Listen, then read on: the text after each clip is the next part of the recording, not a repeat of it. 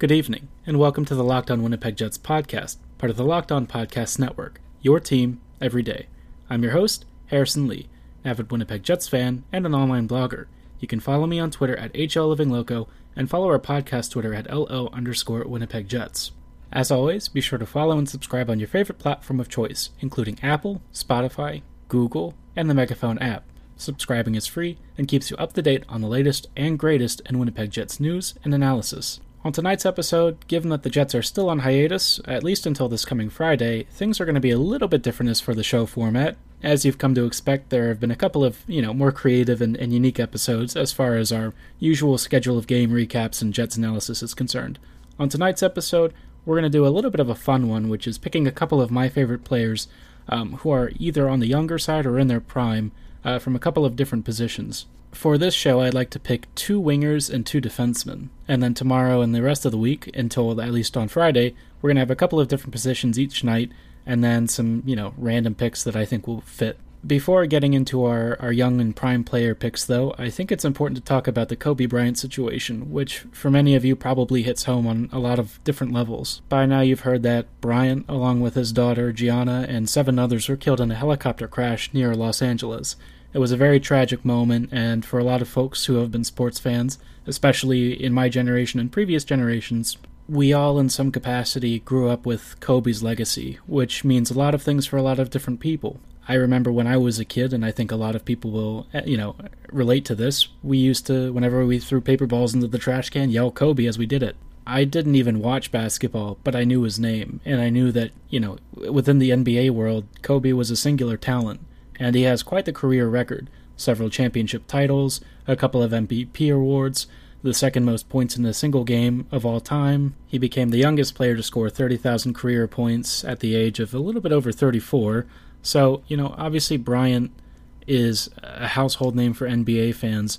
And even culturally speaking, I think because he was a Los Angeles Laker, and he was so prolific in both the NBA, the Women's National Basketball Association, and his various local charities, participation with community organizations, all of his involvement in and around the Los Angeles, California area, as well as local charities and things, people have very strong feelings and memories of what Kobe Bryant meant to them. They put him on their walls and in the hallways in their houses.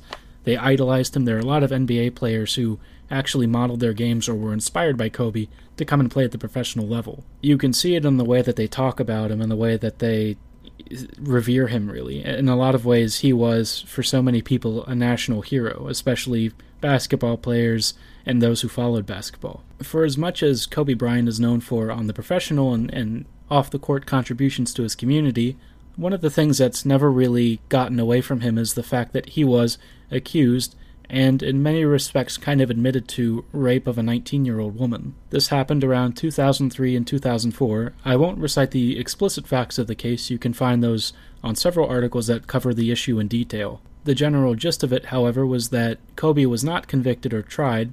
What happened was he ended up settling the situation outside of the legal system and ended up making a settlement and an apology.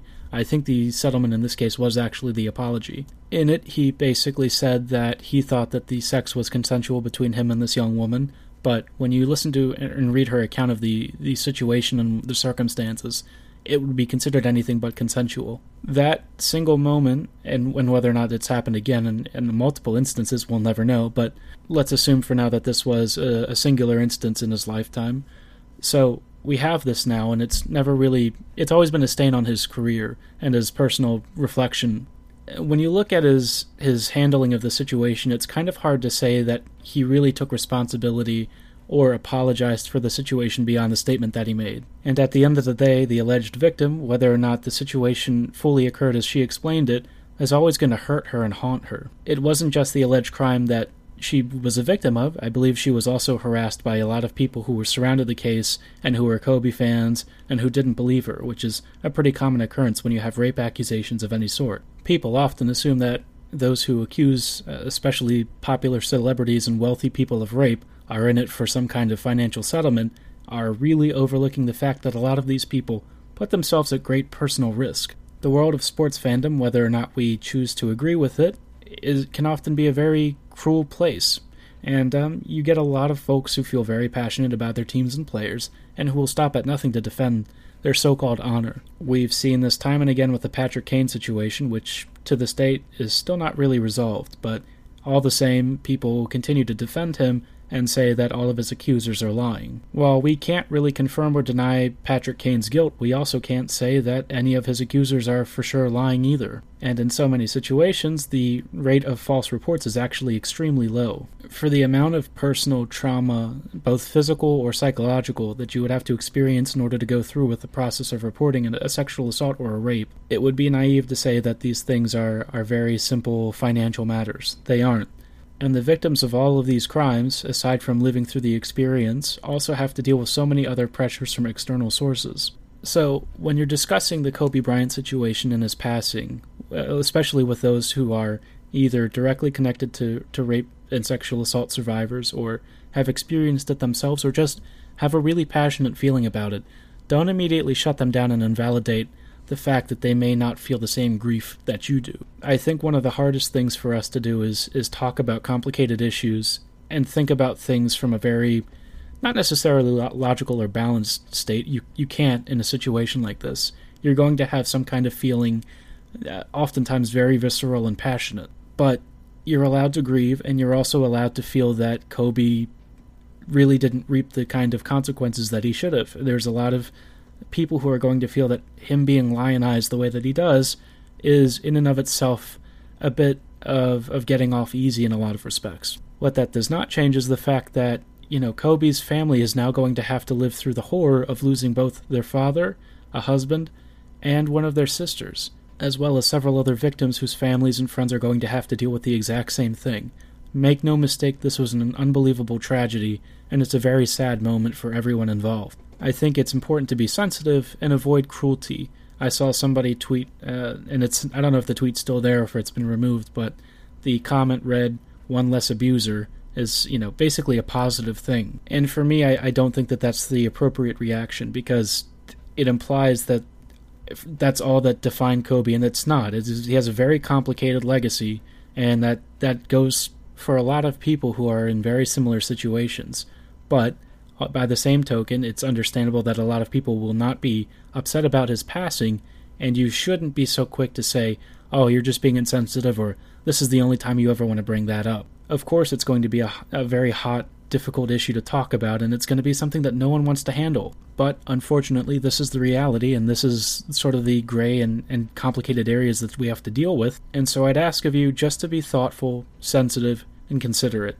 I know that you're going to hear a lot of different opinions about the whole situation on both sides of the fence, or even in the middle. As long as it's not something excessively cruel or mean-spirited, just be willing to listen and understand, and perhaps even change a little bit of your perspective on things, and appreciate that for a lot of people, the empathy and the sympathy may be a bit hard for them to process. And even in the celebratory way that we talk about Kobe's career and his impact on the game, just understand there's going to be a lot of people who have been hurt by those who have committed actions like Kobe was accused of, and be willing to listen to those perspectives without immediately shutting them down and ignoring them, because ultimately they will be a part of Kobe's legacy as much as his career was.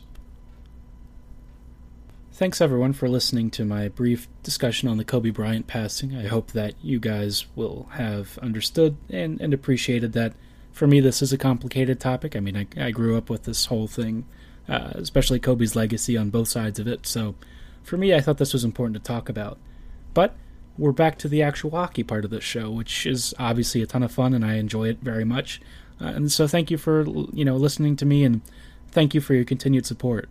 So, for our first category of young and prime players, I'm going to pick two wingers. And the first winger I'm going to choose is Jakub Vrana from the Washington Capitals. For those of you who have never seen Jakub Vrana, he's kind of had an interesting pathway to the NHL. Back when Trotz was still around, Vrana was kind of on the fringes because he had, well, I can attest from those I've heard who know him, he had some, attitude issues. When Trotz benched him, it certainly wasn't because he was underperforming badly or because, he was doing particularly well either. A lot of times he just had a bit of disciplinary issues because he didn't want to play minor ice time. He wanted full top 6 minutes. He wanted to get second-line deployments. He wanted power play time. He wanted a lot of things that people weren't ready to give him at the time, and they didn't feel he deserved yet.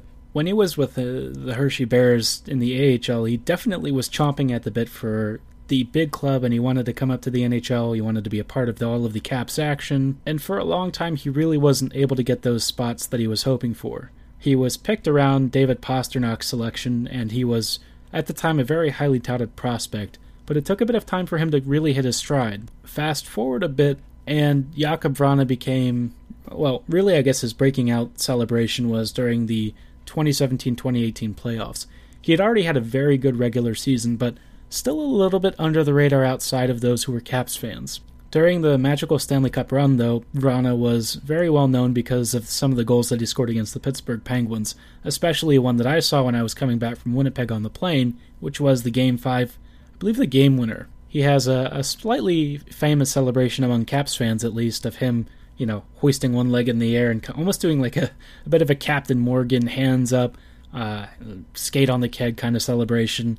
Vrana, very much after they won the Cup, was a huge party animal. Dude knows how to have fun. And, perhaps nowhere is that better reflected than his on-ice performance this season, where he's been an absolute monster for the Washington Caps.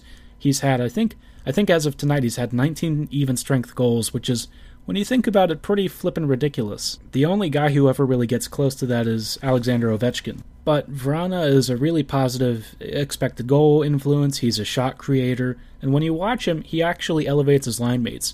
He has a great ability to find very soft spots in coverage. He's got great vision, and I think what he does best is he can kind of drive in and around the low slot area and attack it very aggressively, but he has a very deceptive shot too, and because of his small stature, he can kind of slip between different defensive gaps and find himself in places where people aren't marking him. His shifty skating and ability to accelerate rather quickly, especially against defenders in one-on-one matchups, makes him an unholy terror, and when you give him talented line mates that he can pass the puck to, you're going to see his point totals jump up a lot.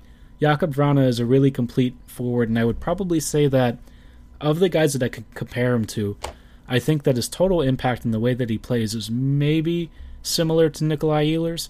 I think that Ehlers is a little bit better in terms of skating and transition, but in my mind, he's probably the one that I would think is most comparable to Vrana's performance. Jakub gives Washington a true offensive juggernaut, and I think that the Caps this year, at least, are probably, I don't know, they might be my pick for the Stanley Cup just because I think that the field is weaker than it's been, and the Pens can't really rely on not having a hilariously terrible string of injury luck that I think might eventually catch up to them. The Blues are fine. They play pretty good hockey, I guess. I'm just a little bit underwhelmed by the way that they play. I think that they maybe opt for defensive alignments a little bit too much, and they also surrender a lot of high-danger opportunities, even though they don't surrender that many opportunities to begin with. Whoever emerges out of the East, whether it's Washington, Pittsburgh, for some reason the Isles might be there, or the Tampa Bay Lightning, who also have an equally, if not greater, claim to the throne than the Caps, there's just a lot of options from the Eastern Conference that I think are going to be,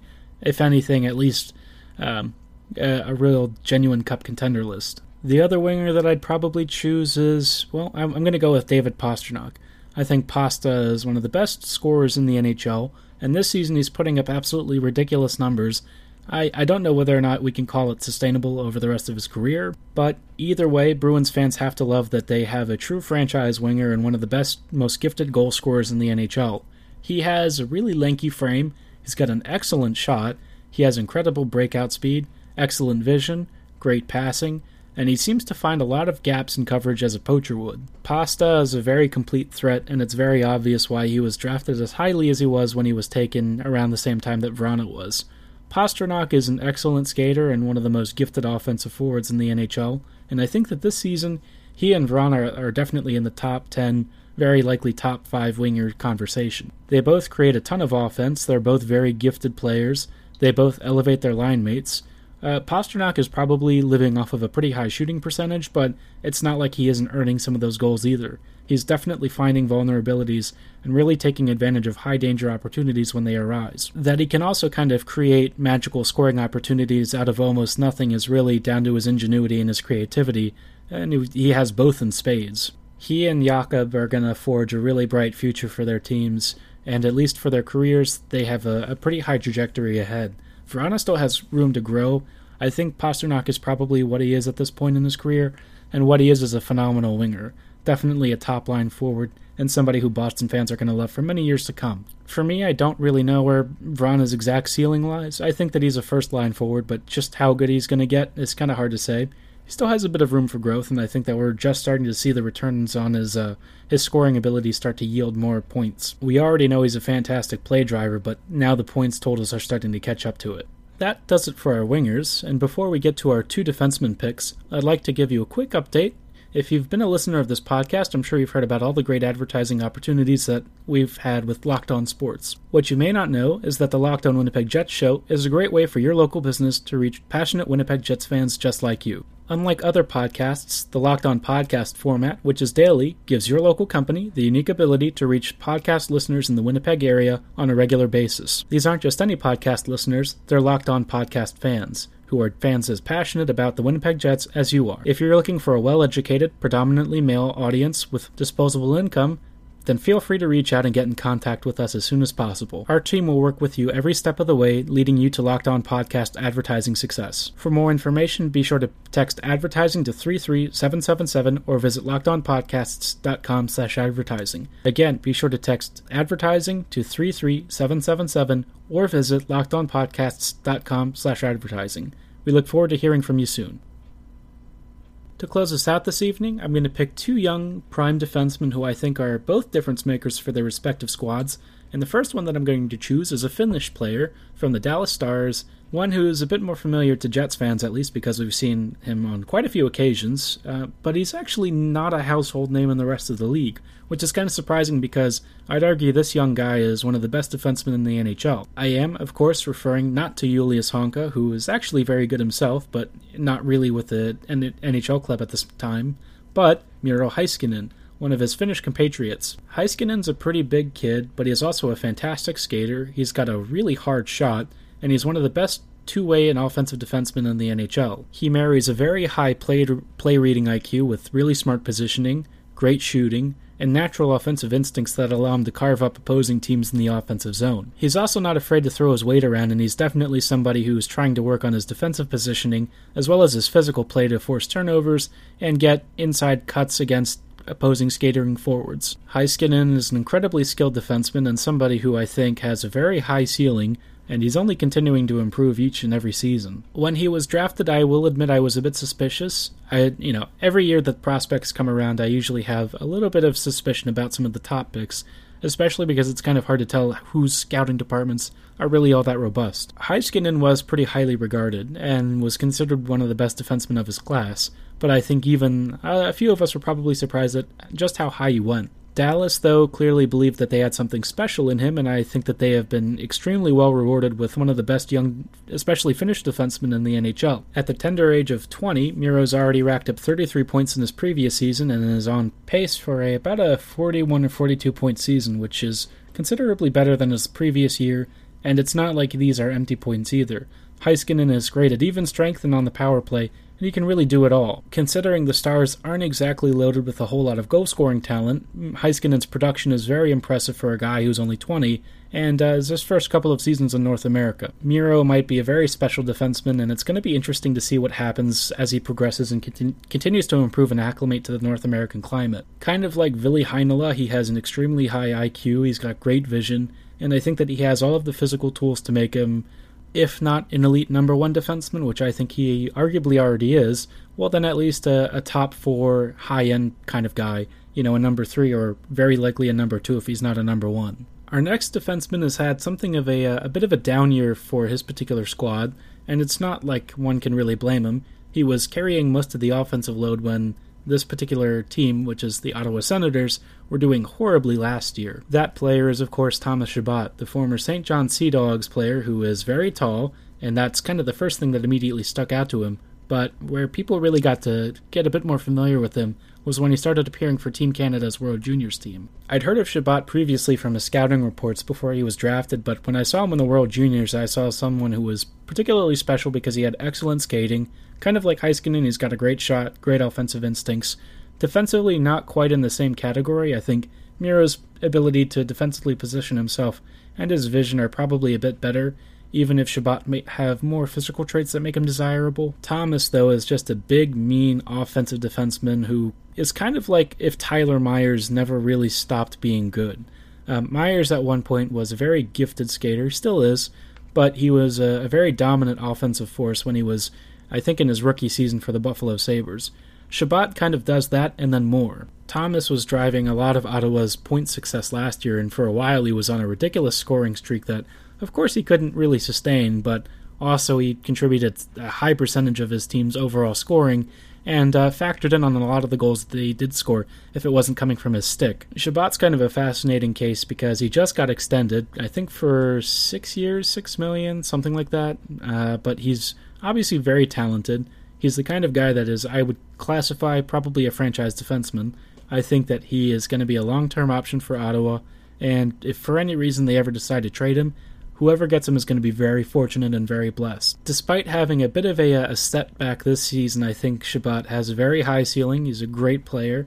He's already shown us a lot at the NHL level, and I think as he continues to improve, and as Ottawa maybe stabilizes down the road, he's going to be somebody that they consider an anchor for their squad going forward. Like Heiskanen, he's both good on the power play and the even strength situations, which makes him obviously a very valuable, versatile asset, so I think in a lot of ways Chabot is, again, another ideal offensive defenseman, and there's increasingly a lot of these guys coming around. We've got Cale Makar.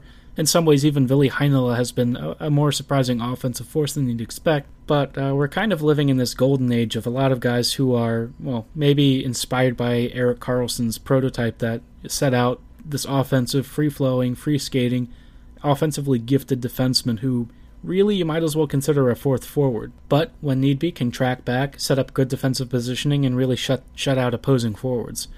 Chabot and Heiskanen both have very bright futures, and their present is already pretty good as it is, so it'll be fun to see where they track back towards, in the coming seasons. I think on our next show we're going to take 2 centers, we're also going to take 2 goalies, and 2, let's say, prospects from, all across the league. As always, guys, thanks again for listening, have a great night, and go Jets go.